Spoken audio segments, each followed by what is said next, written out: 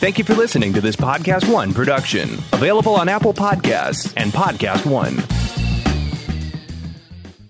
If you have a project around the house, big or small, don't use ordinary household glue. It's got the word ordinary in it. You need JB Weld. JB Weld epoxy adhesive.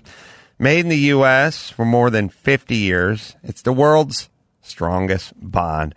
Pros use JB Weld because it fixes metal, wood, plastic, and more.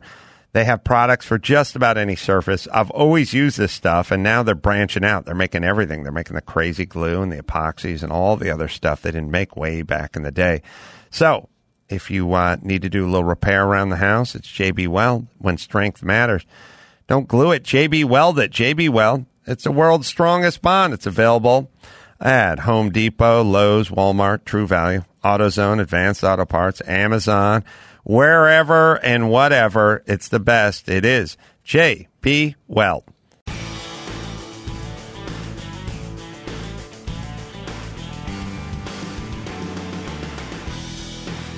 Hey everyone, it's Adam Carolla, and welcome to another episode of Going Racing, the show that highlights the fastest cars, best races, and biggest celebrities in the automotive world. And now here's a conversation Matt D'Andrea and I had with Burtin's Racing, Claudio Burtin, and Simon Gregg. Good friend Claudio Burtin is back in studio. Claudio runs a Trans Am team. Simon Gregg is a driver, son of famed Peter Gregg. As I just saw highlighted in Hurley, the documentary that Patrick Dempsey did. Claudio, Simon, good to see you guys. How are you? Good to be here. Nice to meet you. Claudio, your team's leading in the Trans Am points right now? We are. Won the first two races. Wow. Where were the first two? Sebring and Atlanta. And is Sebring still very much an airfield? Has it become any part racetrack, or is it just like a lot of cones and hay bales and It's stuff? hay bales and cones still. I don't think anything has changed there since the first race that they had it, really. It's maybe some new buildings here and there, but the track itself is just an old bomber field that never really changes. At Road Atlanta, that C7R vet of yours with 850 horsepower, what that thing topping out at down that back straight?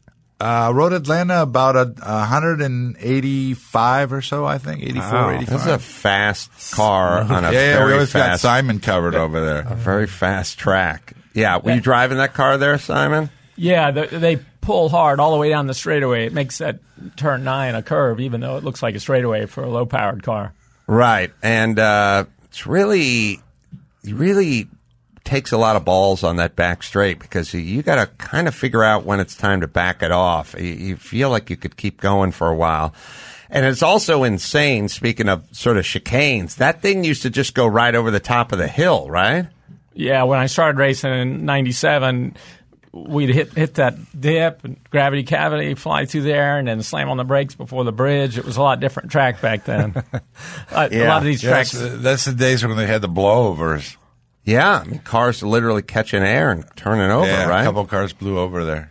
Wow, it's like stadium trucks. Yeah, they had that at Lime Rock, too, I do believe, for some reason. It sounds familiar. Maybe a GTP car or something like that. Here's how good I am at Road Atlanta. I think 3 out of the first 4 laps, I drove off into the hot pit area coming over that hill. It just seemed to make sense. Yeah. Well, it is confusing because, they've changed that. They call the one side the pro paddock and then the other side kind of like the, club paddock or whatever they call it. And it can be confusing. When you go over that hill, it makes all the sense in the world just to stay out wide, left, wide. And then you blink your eyes and you're like, oh, I'm going off this track. Yeah, you're like, over nobody here. else did this. What's going on? Well, Then last you have to year you did pretend- the MIDI, right? You did Yeah, you have to go out and pretend like something's wrong with the car. Oh, You have to sit there for a minute and pretend like you're doing something. Yeah.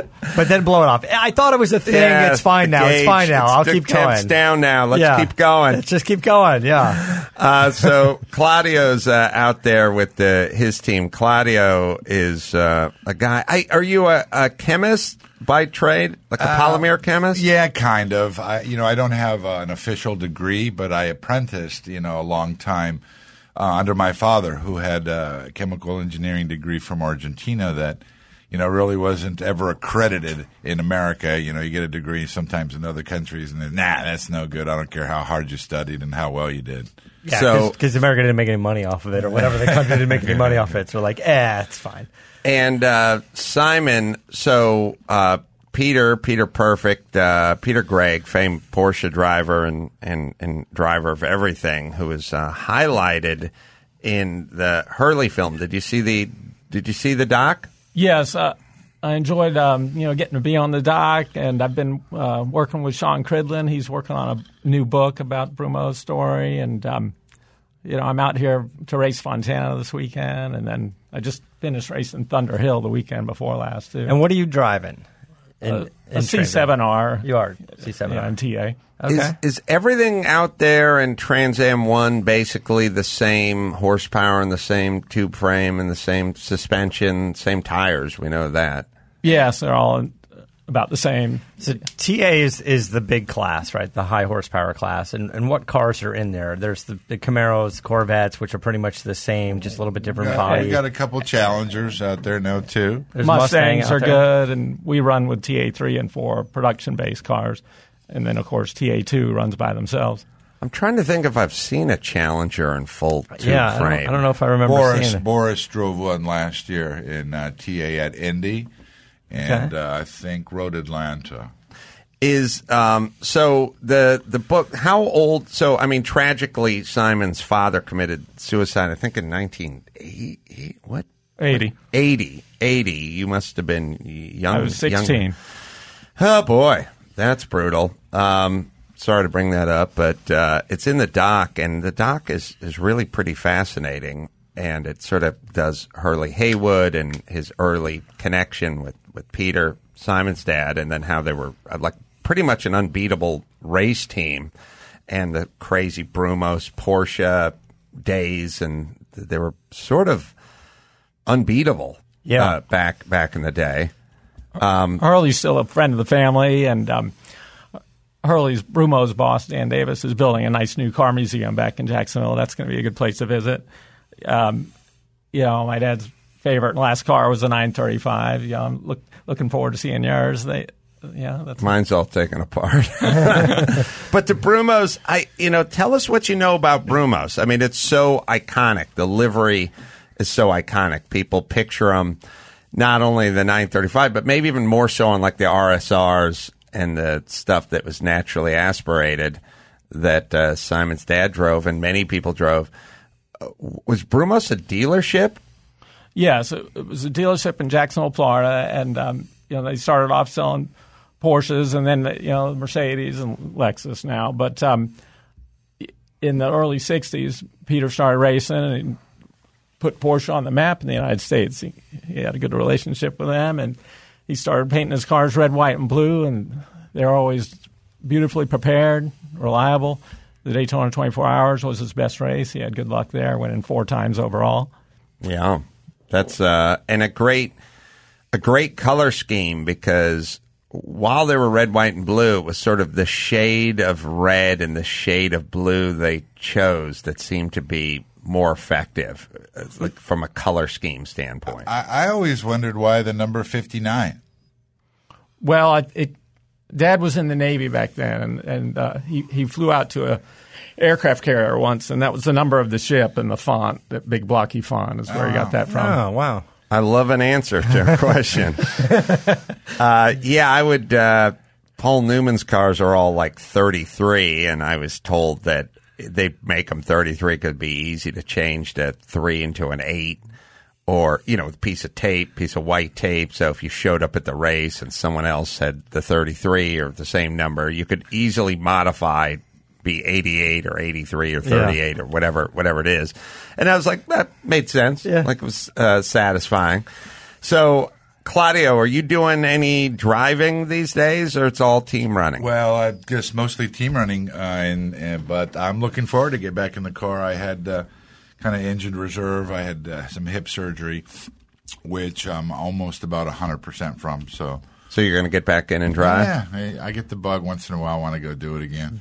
It's the car. Is the car the same as when I drove it a couple of years ago? We rebodied to Camaros. Oh, that's right. You were saying the Aero was better on the Camaro body than the Corvette. Like, you wouldn't think so by just looking at it, but I guess you guys kind of got it stretched out and a little bit lower, and it's I don't got know how a little Camaro less frontal area. Yeah. You know, they kind of, they do look like the street cars, but we do, it was built after the C7 Corvette, so every time you build a car after another one, usually you learn a little bit more about the air and things like that. Who builds the bodies? These are built by a guy, Kerry Hitt, out of Pennsylvania, company ACP, and kind of builds the carbon Kevlar bodies for everybody. So everyone gets the same mold and the same body. If you buy a Mustang, you're going to get the exact same thing as a guy racing the Mustangs. Right. There's one pretty much authorized body manufacturer for TA right now. I'm curious I've always been wanting to run down this gentleman, Max Zapata, and maybe you could do it when we did our race at Willow Springs, and there was that fella who drove your second team car, and I think the guy's name was I want to say Richard Wall. Richard Wall. Yeah, gotta find that guy's name. He's out here, right? Yeah, but he's kind of got like some issues that he's in out of the country right now. Oh, kind of makes Every sense. April, that seems to happen to a bunch of people. He's on a vacation for a while. Yeah, it's a lot of vacations around April, mid-April.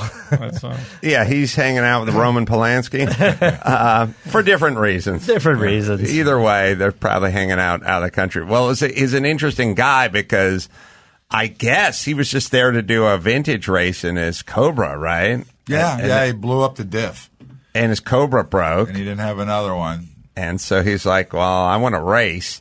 So he just showed up at your pit. And we had an extra car sitting there that we had brought out. So, yeah, we cut a deal, and he was pretty good. He came in second. Yeah, he drove pretty good. Yeah. No, he obviously Did you know how him to drive. prior? Like, what's the vetting process? You write me a check and we're good to go? That was pretty it for that deal. Yeah. All right. It was just like, brave move, buddy. Well, if a guy's out there and he had a real Cobra. Real Cobra, yeah. Yeah. Guy's out on that track driving a real Cobra. Yeah. He's probably got some chops. I mean, I'm assuming in a vintage I race. figured the same thing. Those right? things are diabolic to drive. And if he's driving that kind of car, he's going to be pretty good. Yeah. And the real Cobra kind of means his check's going to be good. Yeah, it's not going to bounce right. Tell that to Uncle Sam. So, well, at least we thought so. But so I was always curious what how that all came about. It was as I heard it that he just broke his Cobra and then he showed up and he was like, I was here for the vintage race, but I still want to race and I don't got an extra diff, independent and all.